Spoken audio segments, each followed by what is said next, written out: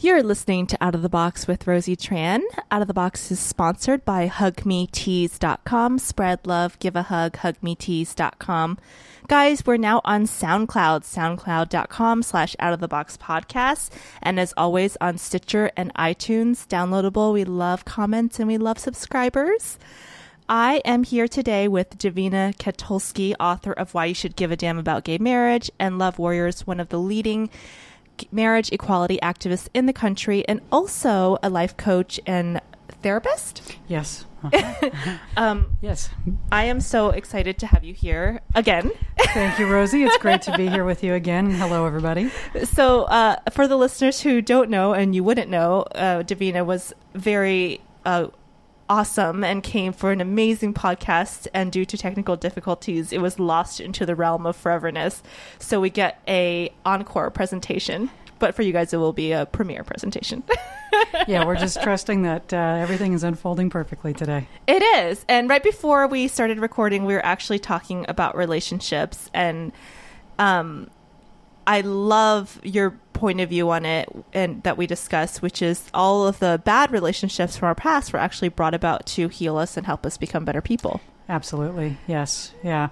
Every relationship we're in, we learn and grow, and we learn more about ourselves and how we can be better people and better partners in the future.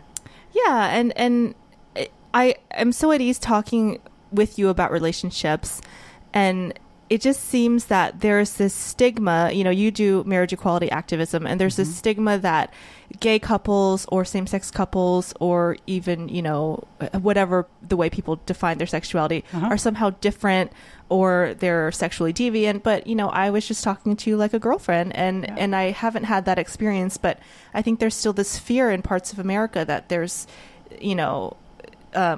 some inherent difference.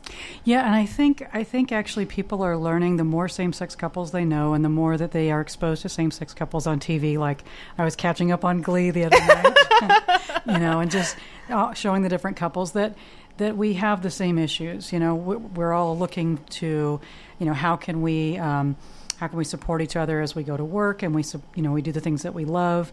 How do we deal with money issues? How do we deal with parenting issues? You're just a person.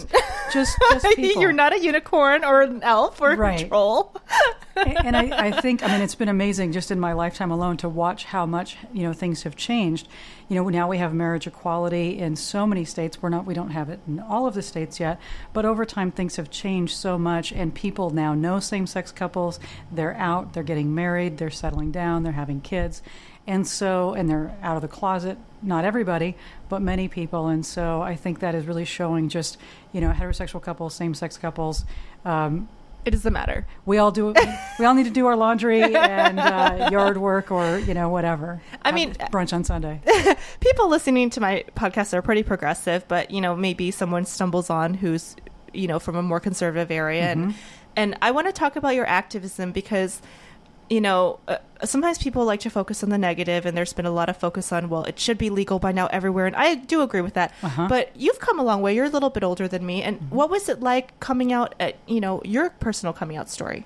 Well, my personal coming out story, I came out in the 80s. I was in my teens. What was the vibe back then? Was it still hostile? Yeah, it was very hostile. I came out in a small suburban high school area, and it was very challenging. And when I first realized that I had feelings for people of the same sex, actually, I didn't know what to do with it. I felt very ashamed and overwhelmed by it. And I began drinking, hoping that would make the thoughts go away, the feelings go away. Did you think there was something wrong with you or something? Oh, yeah. I mean, people that were gay were considered freaks, So all of a sudden, there was this part of me that was coming up that where did this come from? Who is, what is this? And so I had a lot of inner struggles with it. I got to the point where I actually contemplated suicide. I know that's not uncommon for many LGBT people, especially youth. And I got to that point, but then I sort of had this epiphany, and the epiphany was, I wasn't a particularly spiritual person at the time, but I just kind of got this it was pretty instant. It was a spiritual epiphany that being gay was a gift. It was actually by divine design. I can use those words now. and that it was a unique, special quality about me that had been given to me by Spirit, and that I could either look at it one of two ways. I could either choose to deny the gift and kill myself, and end it all. Or I could realize that this was a gift that that could be celebrated and be out and proud and move forward. Because what I realized was hiding actually made me feel worse. It made me feel dirty and like I had a secret. And once I came to that point of, you know what, I'm going to take this gift and I'm going to live and I'm going to stop drinking, which took a little bit of time to do, but I did. I have not had a drink since I was a teenager. But once I was willing to let that go and I said, okay, I'm going to come out, I'm going to tell everybody, I'm not going to hide this anymore, there was such an enormous sense of relief. And it's something that I still hear from people who are coming out in their 30s, 40s, 50s, 60s, That they feel just totally relieved. Oh, so free, so free. Let's talk about a couple things that you said. One, it sounds like you were really just being who you are and not denying who you were at your essence and accepting yourself. Yeah. And that is something I think anyone, gay, straight, bi, transgender, whatever, can learn to live by, because I know for me, I denied my creative side. I know that isn't as deep or intense maybe as I think it is different. But for me, it was very intense because I grew up in a very conservative household where my parents wanted me to take a very traditional route. And even to this day, I love podcasting. I love bringing my message and positivity to people around the world. And my mom is not for, she's like, well, you should keep those thoughts private. You should keep things, you don't need to tell everyone. She doesn't even like me posting on Facebook. She's a very private person. And so even just to be, it brings me so much joy to bring these amazing topics to people all over the world. And, it's so important. It is. It's so important because I'm bringing awareness and yet my parents are still not accepting of that. So, so in a way, the lesson that you're providing isn't just an LGBT lesson. Yeah, well, actually, so it's interesting that you should mention that, because one of the things I do focus on with people is I found with LGBT coming out that there are a lot of similarities for being your authentic self. And so people that are going into the arts, creativity, people who are very spiritual, psychic, that kind of thing. You mean in your life coaching? Yeah. So I've found that that people that many people live their lives in the closet and they're not living not their necessarily life. A gay closet. Exactly. So in my work, what I've done is I've transitioned over to also helping other people who are in the closet and they're having struggles. They know what they want to do in their heart, but there are obstacles from them living from their hearts. So living authentically, living passionately, truly, be honoring themselves. That's right, because it takes a lot of courage. It takes a lot of courage to turn against the tide. I mean, just for you, Rosie, like you're expressing what you're saying, your parents wanted you to take a traditional route, whatever that meant in terms of a profession or college or, a secure job with a salary,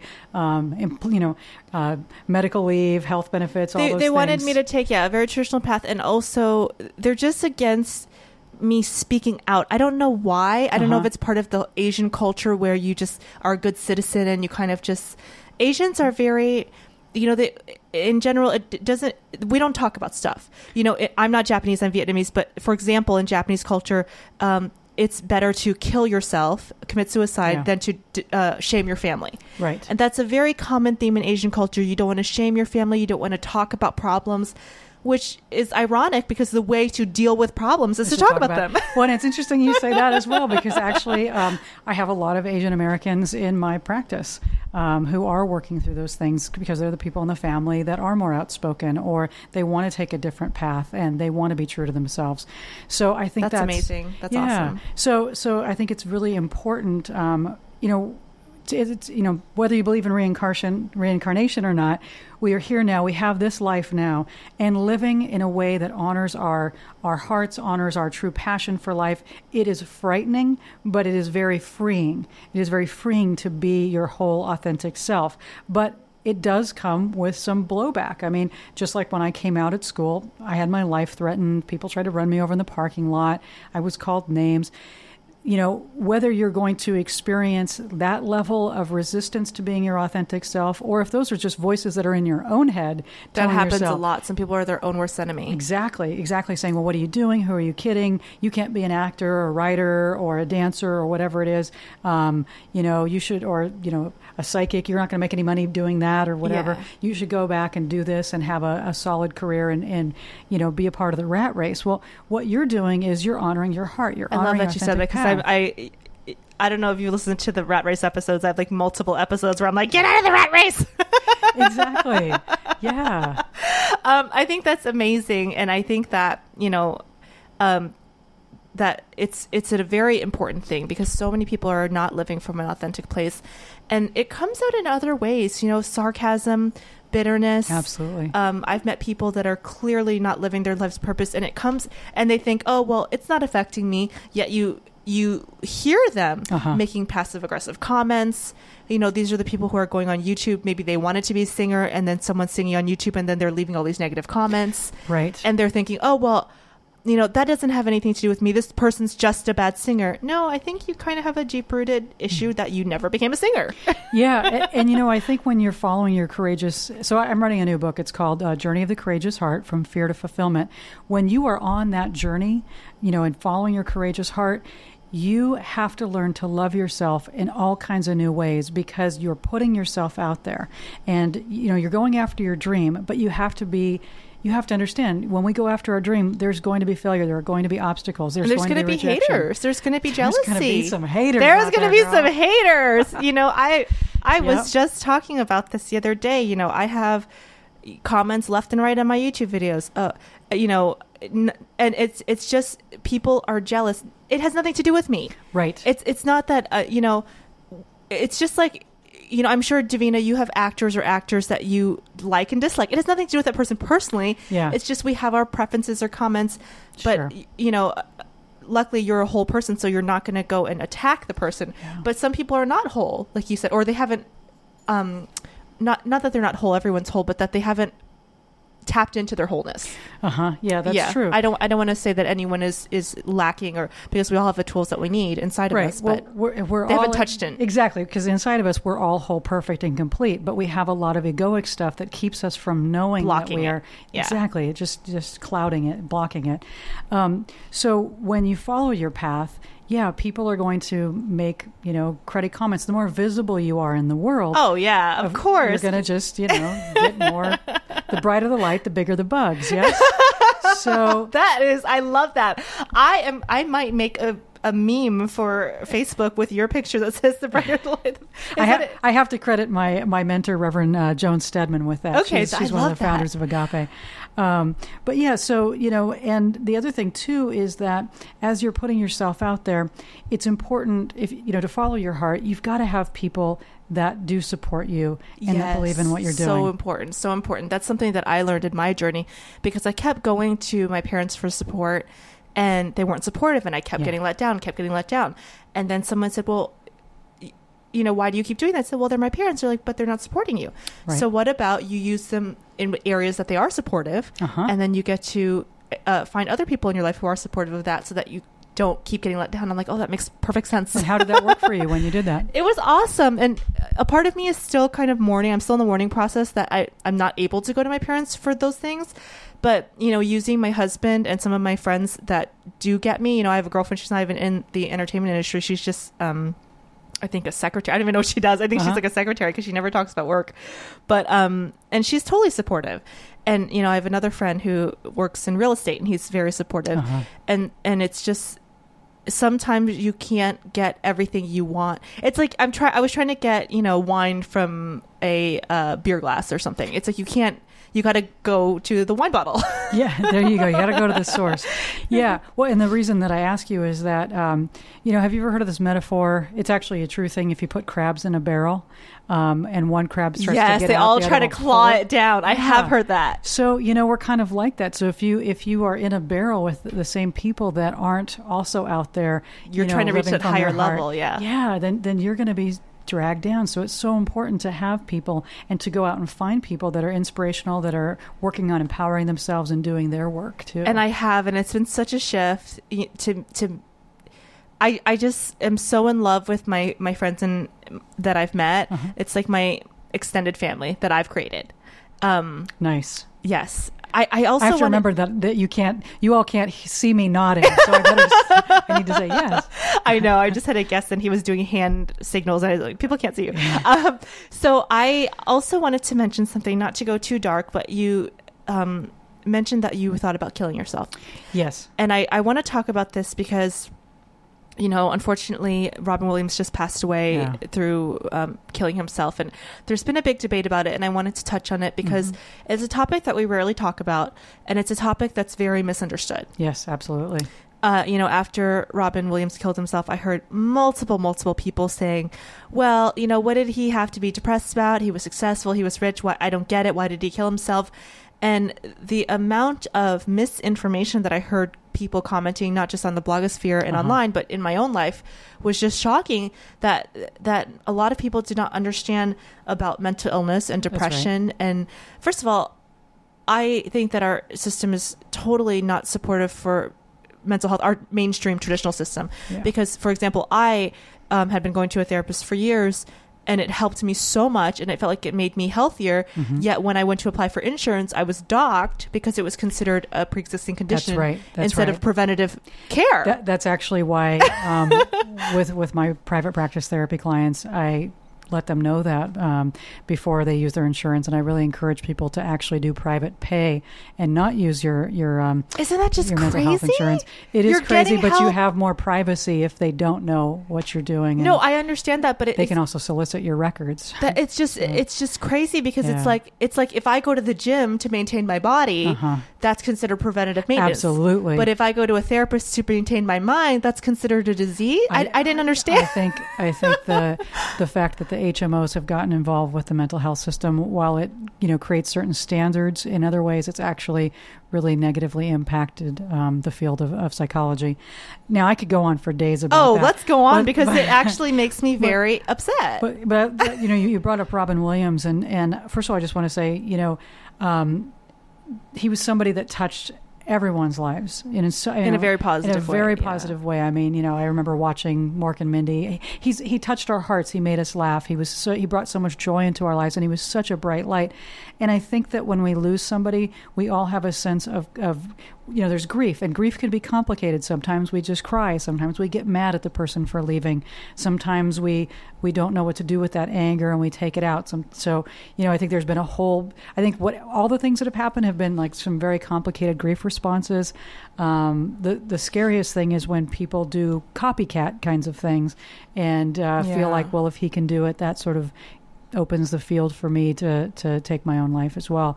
And I would just say, there are going to be times when you will feel like life is against you. You will feel like nothing is working out and you can't see the good in yourself.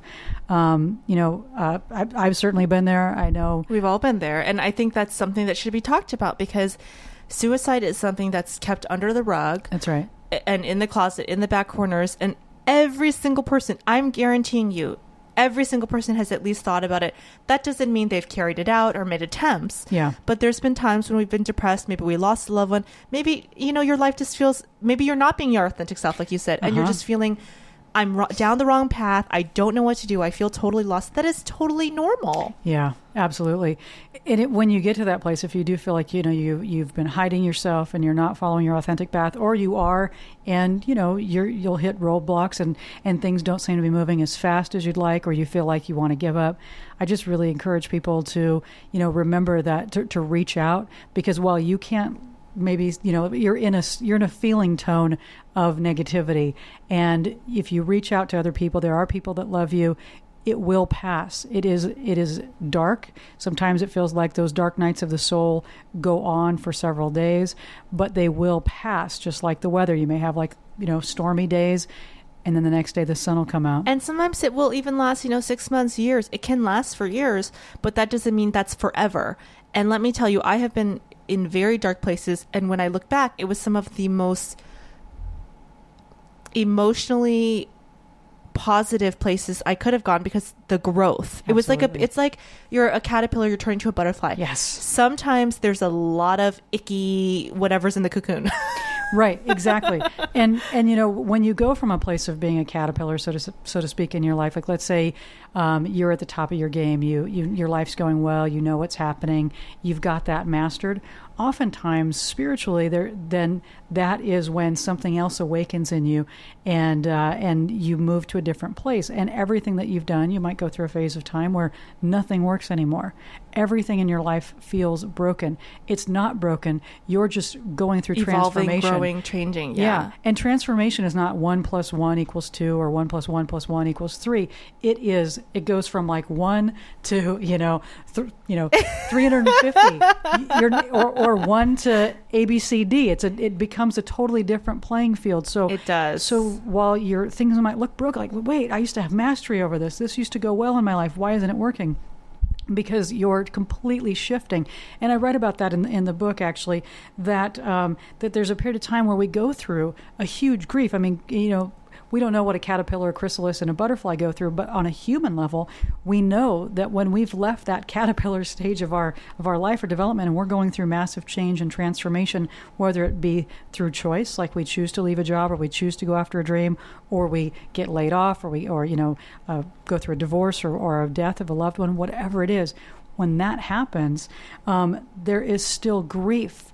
And you have to go through the grief and get support from it, and to know that there will be another side, but it is a process and it can't be rushed. Just like if you take a chrysalis and you start peeling it away, the butterfly will die. Yeah, so. Exactly. And this is all emotional intelligence stuff, which I strongly preach, because I think our society does not emphasize it enough. Right. And it's up to all of us to take responsibility for our own emotions and learn that, it's not always going to be happy. There's different stages in different parts of our life, and that it's cyclical. Yeah. And see, Rosie, you could be a psychologist. You don't have the training, but you certainly have the emotional and, intelligence. It's called and understanding. A lot of self-work. Yeah. And yet, so here you've gone a non-traditional path, and yet you are giving so much. And I'm so happy. I'm actually look back at a lot of the horrible things that happened to me in my childhood in such gratitude. And that's why I want to tell people that these dark nights of the soul can be some of the most positive things that ever happened to you. I'm telling you, people, I was in Davina and I were just talking about this before I came here, but I didn't go into detail. Extremely abusive relationship, was verbally abused, emotionally abused, physically abused by this person, felt trapped, was just... And I had a wake-up call. I was like, what? Why am I choosing? Yes, I could say this person was crazy. They had problems. They were violent. But it all came down to me. And not that it was my fault. I don't want to say that women that are abused, it's their fault. It was my responsibility, which is, there's a difference. Right. And I needed to say, wait a minute, what is it about me that I'm choosing to... I can just walk out the door. Yeah. This isn't, I'm not married to the guy. This is in the Middle East where there's some weird law, and I can just literally walk out the door and not take this anymore. Yeah. And it was like a wake up call. And I went through a lot of emotional stuff, like you said. And then when I realized that my attraction to this person had nothing to do with the person, it had to do with my own self-healing. Yes. That's when I woke up. Right. You had to sort of ascend to a higher vibration. And I know some of you are like, what vibration?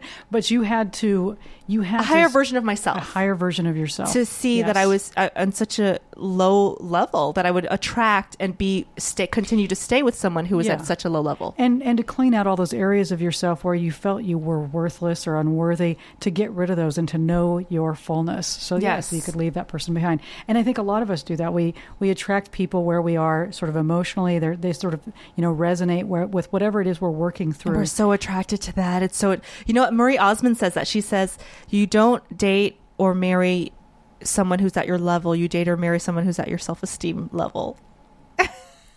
So true. So true.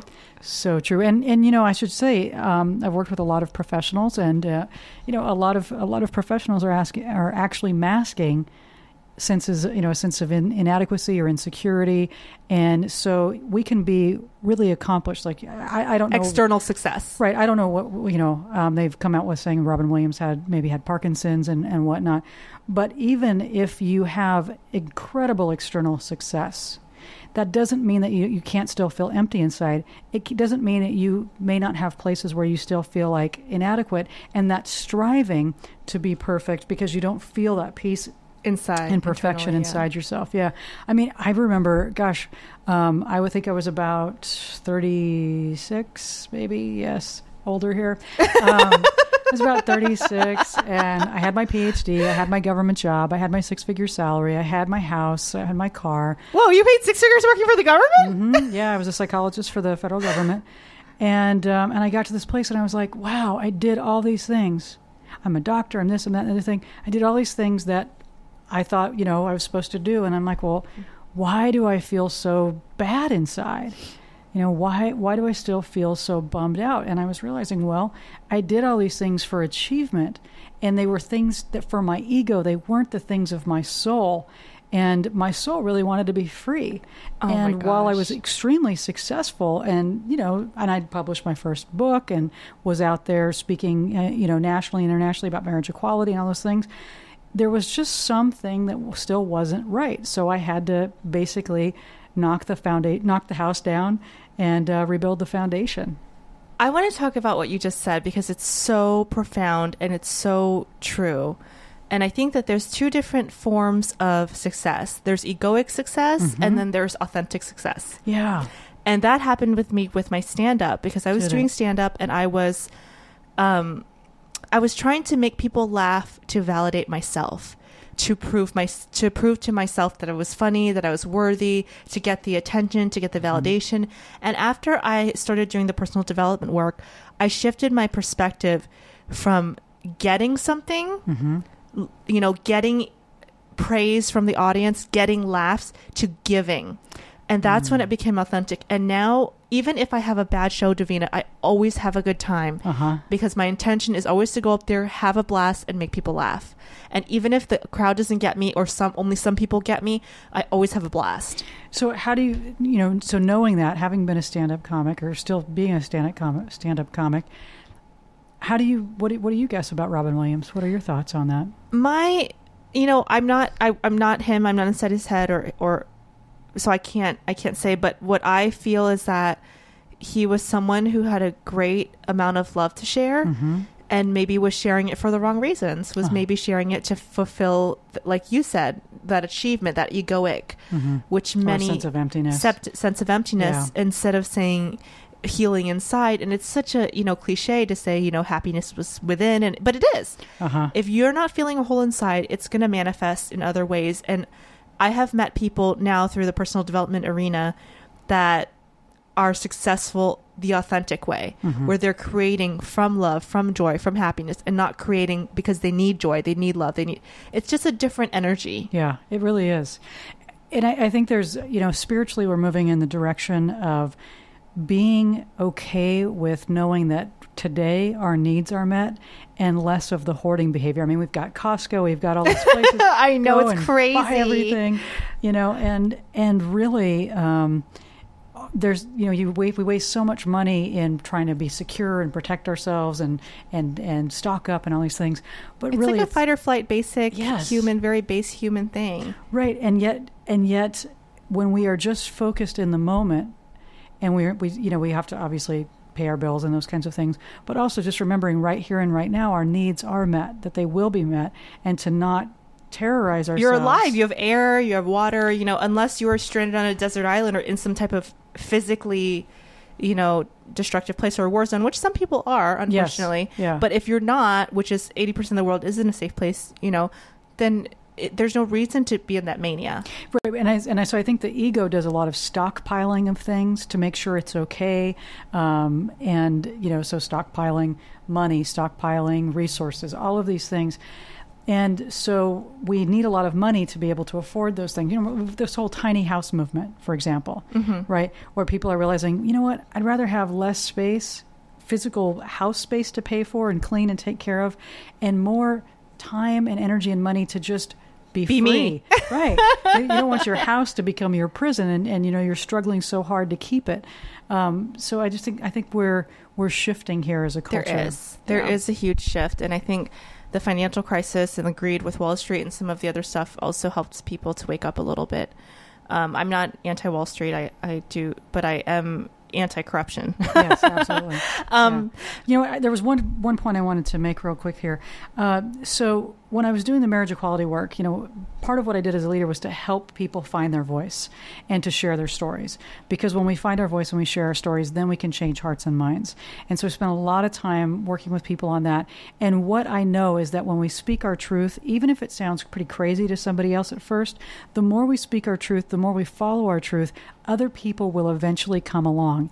If we feel funny about what we're doing, if we feel embarrassed, or if we feel like, oh gosh, this spiritual path is weird, or this creative path is, flaky, or whatever it is, then other people... We'll put that energy forward. We'll put that energy forward, that's right. And so I just really encourage people to remember to speak your truth and to learn how to be confident and heal those places of doubt within yourself. Because if you go to other people, like you said, your parents, for example, they weren't able to support you. So it's like we've got to support ourselves first and then find those other people that will support us. And the ones that can't see it eventually, they will either get along with the program or they'll stop being as... in your life. Exactly. That's one thing. They'll drop out of your life. Which is sometimes a good thing. It's sometimes a blessing. I want to talk about what you just said about... healing yourself and putting yourself first, because what I've noticed, and now there is a shift, and there has been a shift, and I don't know if it was because of the 60s and the me generation and all this other stuff, but there is still this ideology that taking care of yourself first is selfish. Yeah, I heard it the other day. I was doing I teach a writing class, writing coaching class, and somebody was saying, I feel so selfish putting aside time for my writing. No! And I'm like, well, actually, how do you feel after you write? Well, I feel peaceful. I feel more energized. I feel happier. I'm like, well, isn't that a better self to take forward into the world? Isn't that like you're actually giving more when you've sourced yourself, when you've fed yourself first, and now you have the energy, as opposed to giving on empty and you're tired and worn out. I hear this a lot with moms. Well, I just don't have time for myself. It's all about my kids. Let me tell you something, moms out there. I can tell you right now, as a former recovering kid with a mom that had that mentality, it does not serve you. My mom was always running around with her head cut off, and it made us feel as children like we were a burden. And so you don't want your kids to feel like they're a burden. You want them to feel like they're a gift. And when you run around, like you said, half empty, yes, that's how people are going to feel, because there were times when my mom said, I just don't have time for myself. I don't have time for myself. And as a little kid, I remember as a little 7-year-old girl, me thinking, well, go take time for yourself. Empower yourself, Mom. Yeah, I was like, I can, and she would say, well, you can't do this by yourself. You need me to, and I would tell her, and I would say, no, Mom, go take time for yourself. And she would say, no.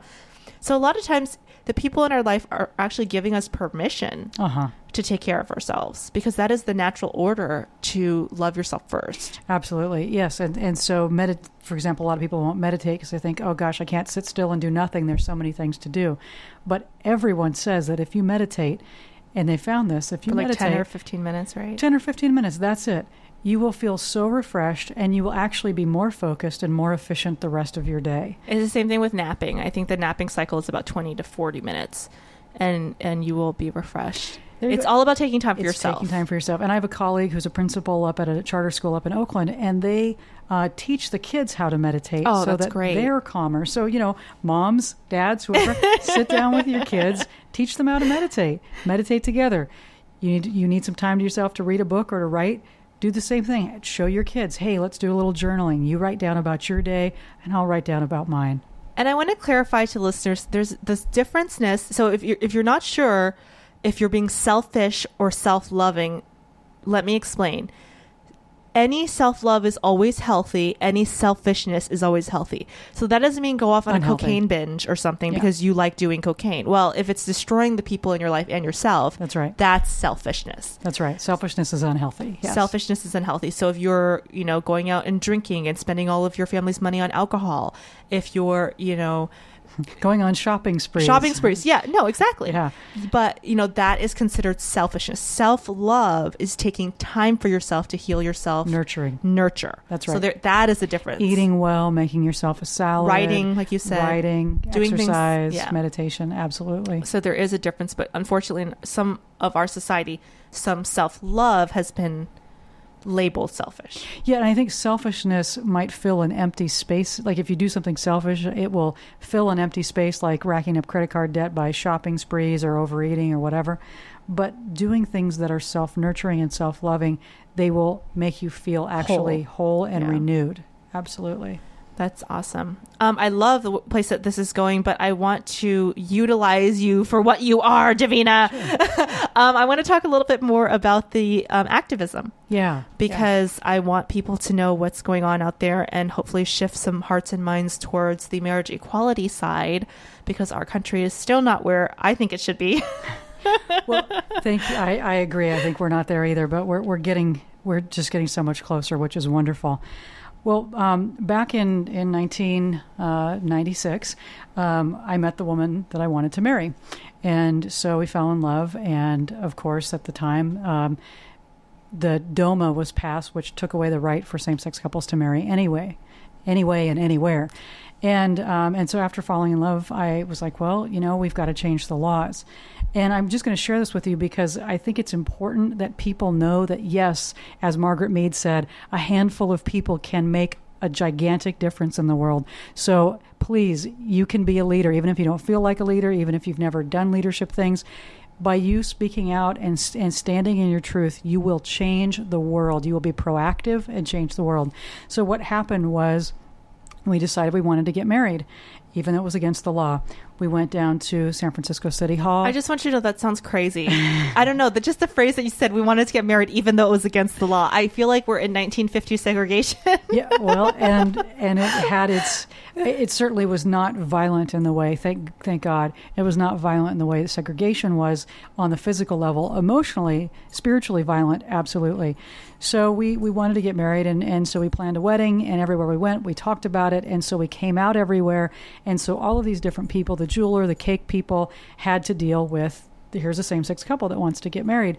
And so I remember one place that we were going to have our wedding cake made, they kept saying birthday cake, and we thought maybe it was a language barrier.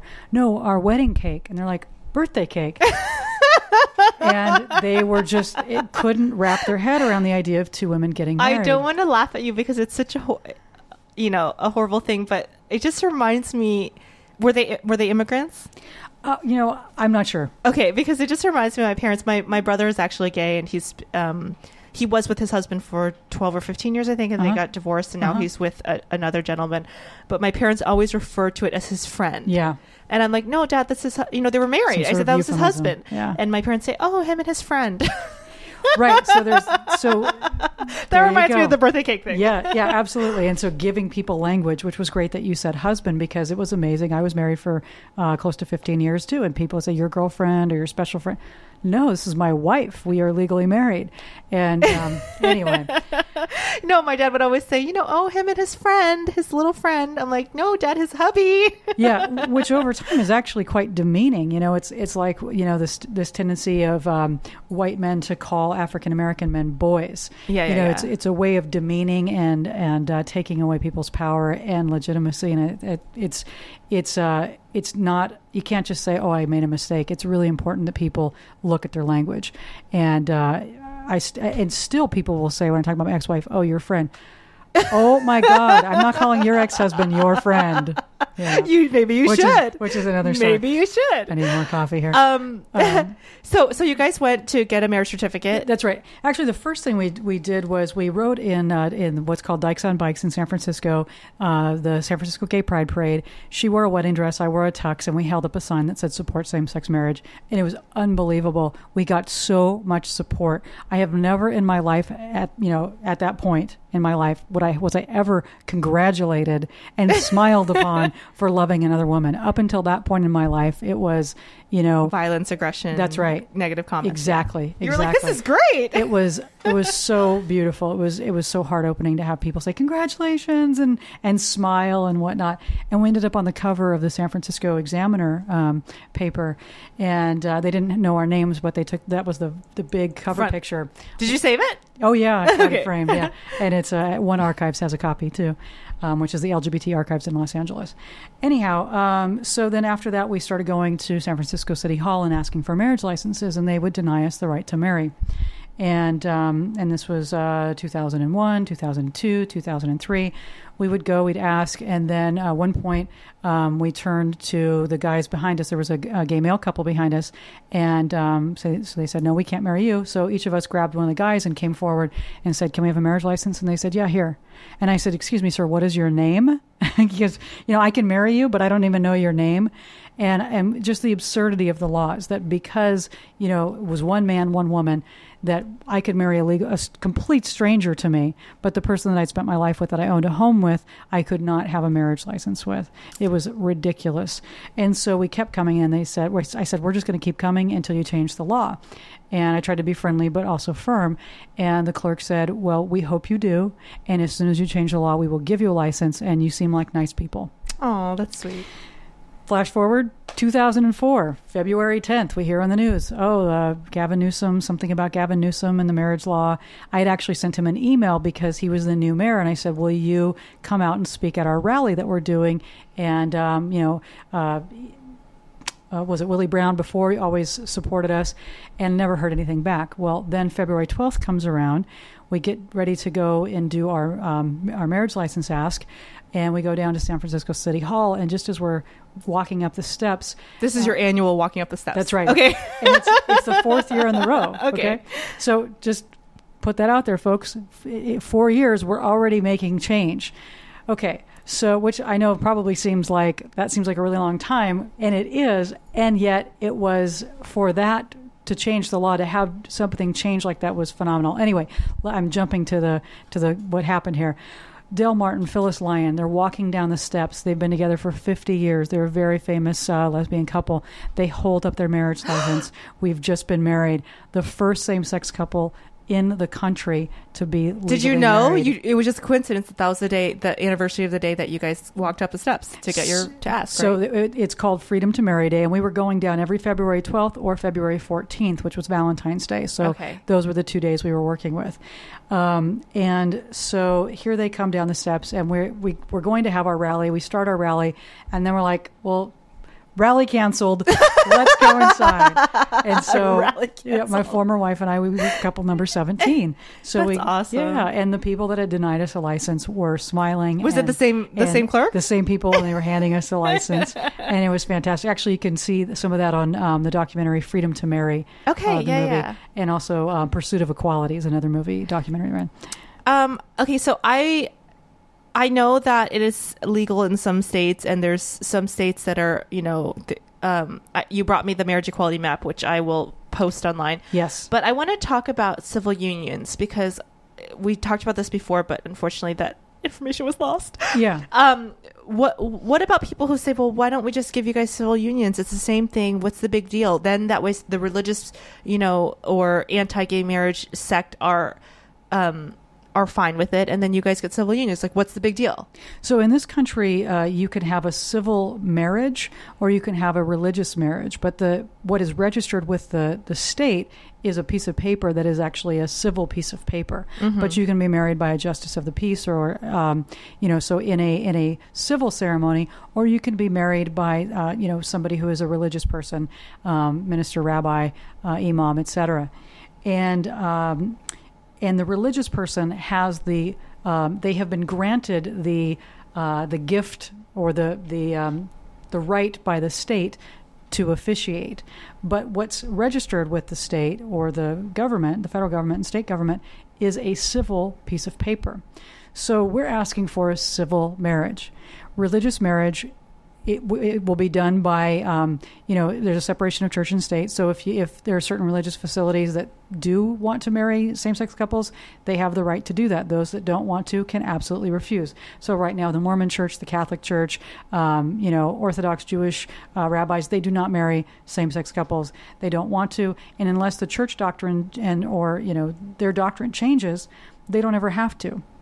However, there are some spiritual people like Reverend Michael at Agape, the Unitarian Universalists, many Congregational church ministers, Episcopalians. They do want to perform a religious blessing, and they do have a right to do that.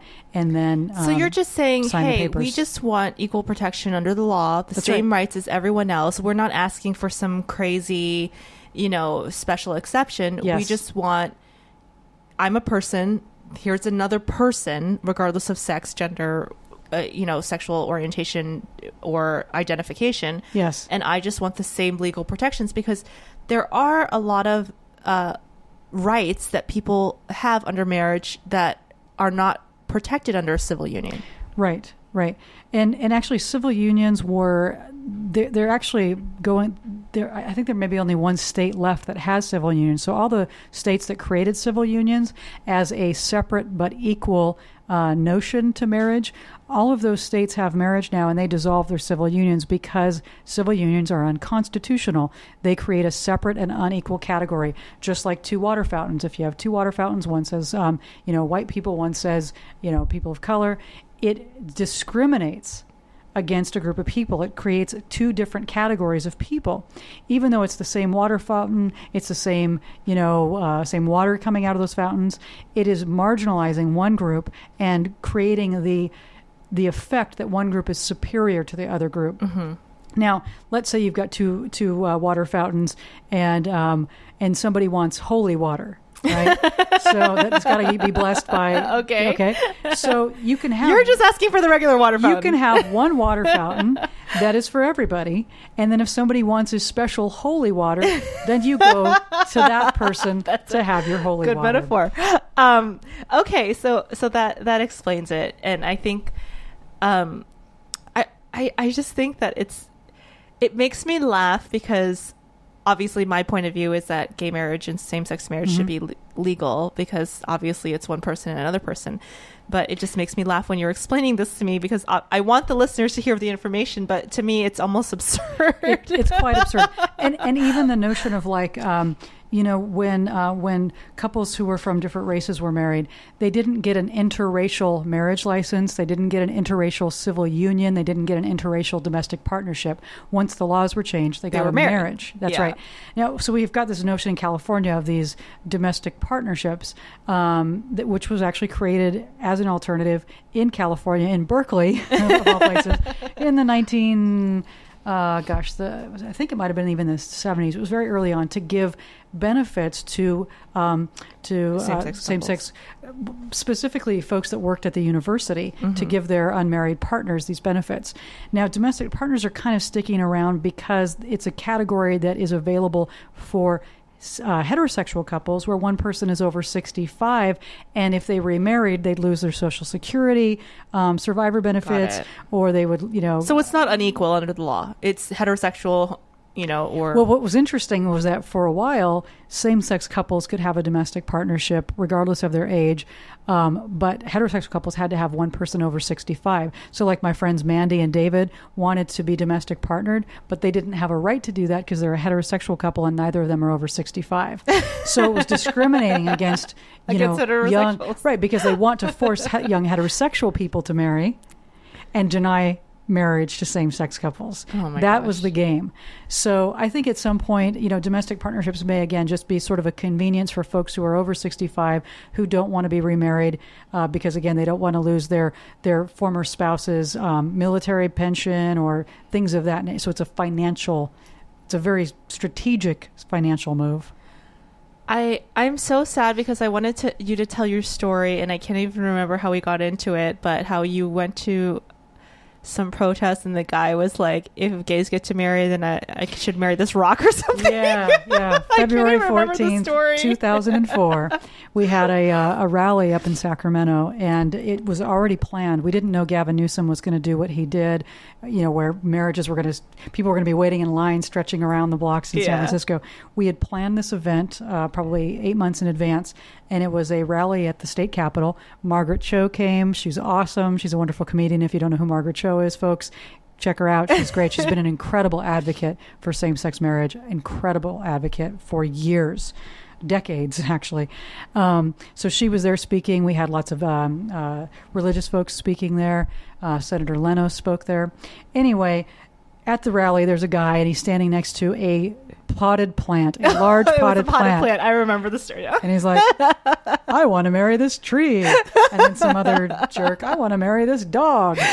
And it's really funny on one respect. So, I bless the laughter. On another respect, it's so absurd because it's dehumanizing people. Another person. Yeah. You're comparing a person to a potted plant. Yeah.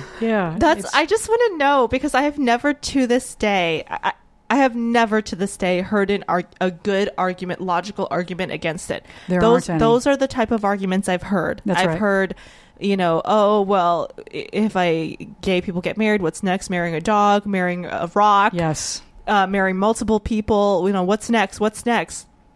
First of all, I say if you want to marry multiple people, that's fine with me as well. I really don't care. Well, how would it get divided? Well, you would hire a lawyer and divide it evenly. I don't know, but it's the arguments. I'm not just saying this to, push our point of view. I'm being honest with you. I'm not gay. I don't have any, reason to push same-sex marriage, but to me, it just seems logical to give everyone the same rights if that's what we're saying, that we are a democracy and we're giving everyone equal rights. Absolutely. Well, it's a way of, because part of it is dehumanizing gay people and believing that gay people are not real and we don't have equal feelings and that we don't love in the same way.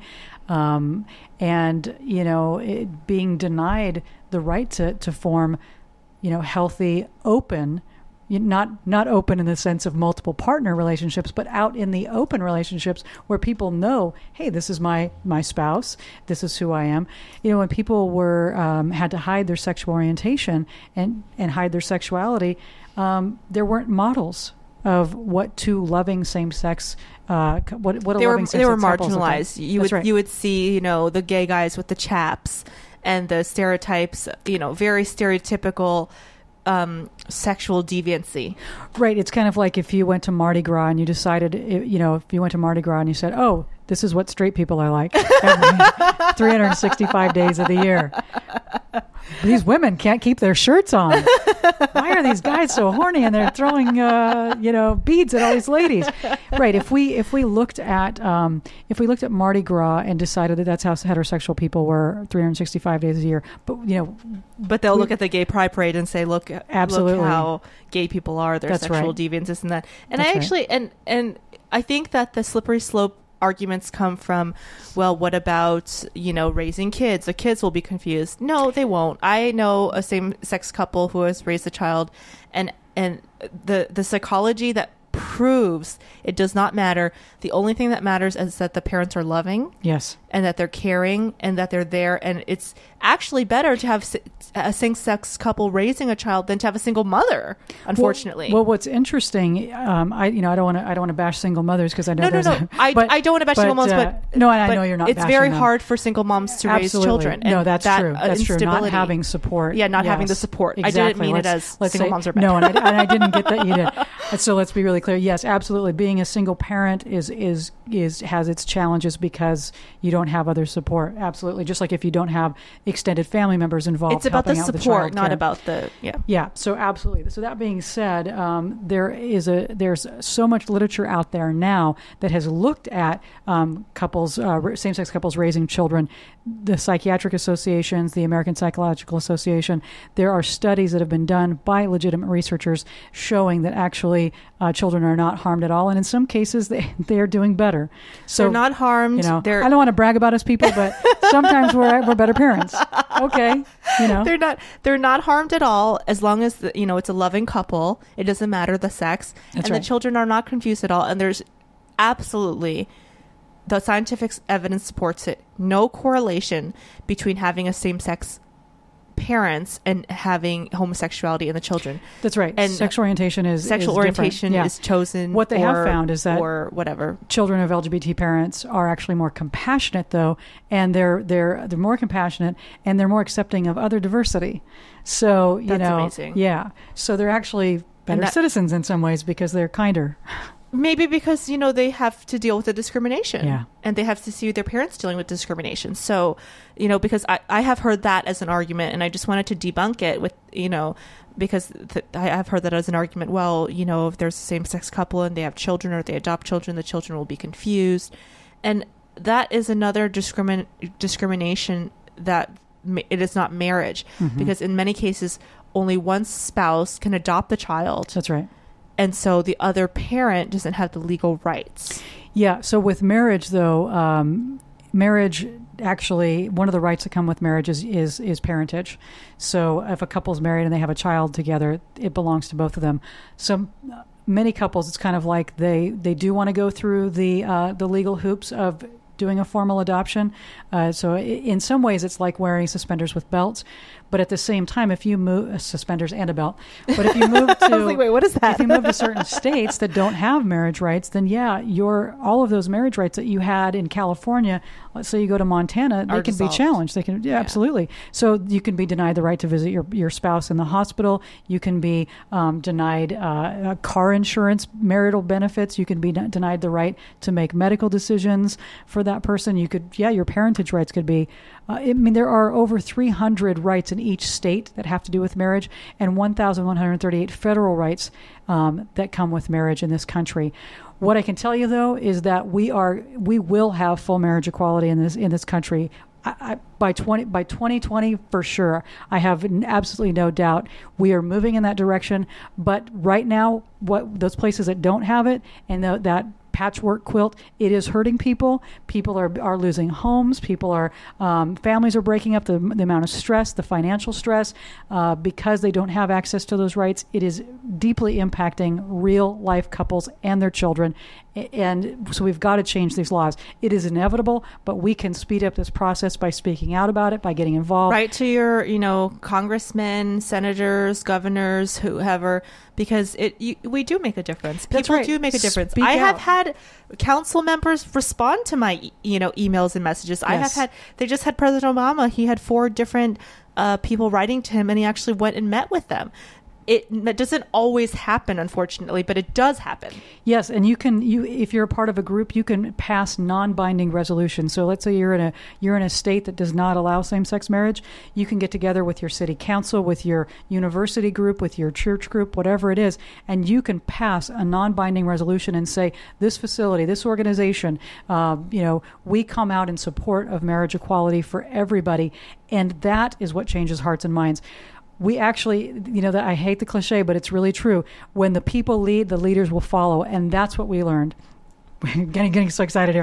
That's what we learned. You got to go out there and you show up and you will get leaders to take risks. And Gavin Newsom took a huge risk in 2004. Today, not so big of a risk. And look where he's at. He's a lieutenant governor. At some point, he'll be our governor. At that time, after he did that, people said, he ruined his career. He's such a rogue, blah, blah, blah. He is a man of courage. He is a man of courage, and that's what we need to do. He was forward thinking. Absolutely. I think it will be legal. I agree with you. Most people below a certain generation have no stigma associated with homosexuality. Right. Luckily, the newer generations, the millennials and other people with the World Wide Web and all this internationalness connecting us with technology, people are just seeing, hey, people are people. That's right. And so luckily the younger generations have their eyes wide open. And the older generations are starting to change with the times as well. Yes, and they so are. I think that it will be legal. And guys, I really want you to write letters to anyone and everyone that can make a difference, because if your local area does not have legal rights for everyone. And also one last thing, just, it's interesting, the term homosexual or homosexuality, it has been taken out of the papers. You can't use that terminology unless you're talking about a clinical thing. When we're Really? Yeah. So just like that. So better to say gay, lesbian, bisexual, transgender than the shorthand of homosexual. I know it sounds. Is it like saying Oriental? It is. It is. Yeah. So thank you so much for asking that. Yeah. And so at one point it made sense, and I know it sounds like it would seem like we say heterosexual couples, but it's better to say gay or same-sex couples. Okay, got it. But I'm learning but something. I know it's really funny because we don't say heterosexual and homosexual. We say gay and straight. Got it. Yeah.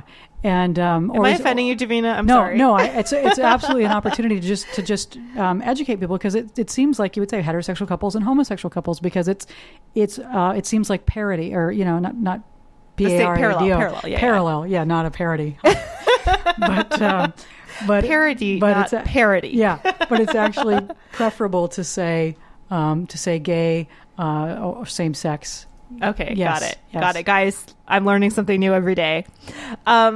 Davina, where can people find you online? What's your website? Where can people get amazing life coaching about their lives, whether, whatever issue they're dealing with, and, support if they are LGBT and they need to come out of the closet or whatever? That's a great question. They can go to my website, and it's my name. It's Davina, Davina Kotulski, KOTULSKI.com. If you can't find that, you can always track me through whygaymarriage.com or comeoutintoyourpower.com. Guys, just Google her. I didn't know how to spell her last name at all. And I just Googled her, and Google said, "Did you mean Kotulski?" I was like, yes, I did, Google. I know, it's a complicated It knew. name. It actually knew. I Googled Davina Kotulski, and I totally butchered your last name. And Google said, "Did you mean?" And it had the right spelling, and I clicked on it, and I was like, oh, there she is. Okay. And you know what? I want to offer a gift to your listeners. So if you contact me and you send me an email, which you can do right through my website, and if you say that that you heard this on Out of the Box with Rosie, then what I'll do is I'll give you a free download on how to come out of the closet and into your power. Oh, guys, do that. Take advantage of it. And again, you just translate it to what if you're not LGBT, don't worry. Just translate it to whatever issue you're having challenges around being your authentic self with. Oh, wow. I'm going to do that now. I'm going to go download that.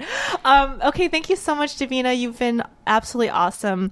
Guys, please visit outoftheboxpodcast.com and click on the support button. We now have affiliates on there. If you guys use it, then it helps us out a lot. Also, Out of the Box podcast is on SoundCloud now. We need more followers. Click on the follow button. And as always, Stitcher and iTunes downloadable. Out of the Box podcast is sponsored by hugmetease.com. Spread love, give a hug, hugmetease.com. This has been Out of the Box with Rosie Tran.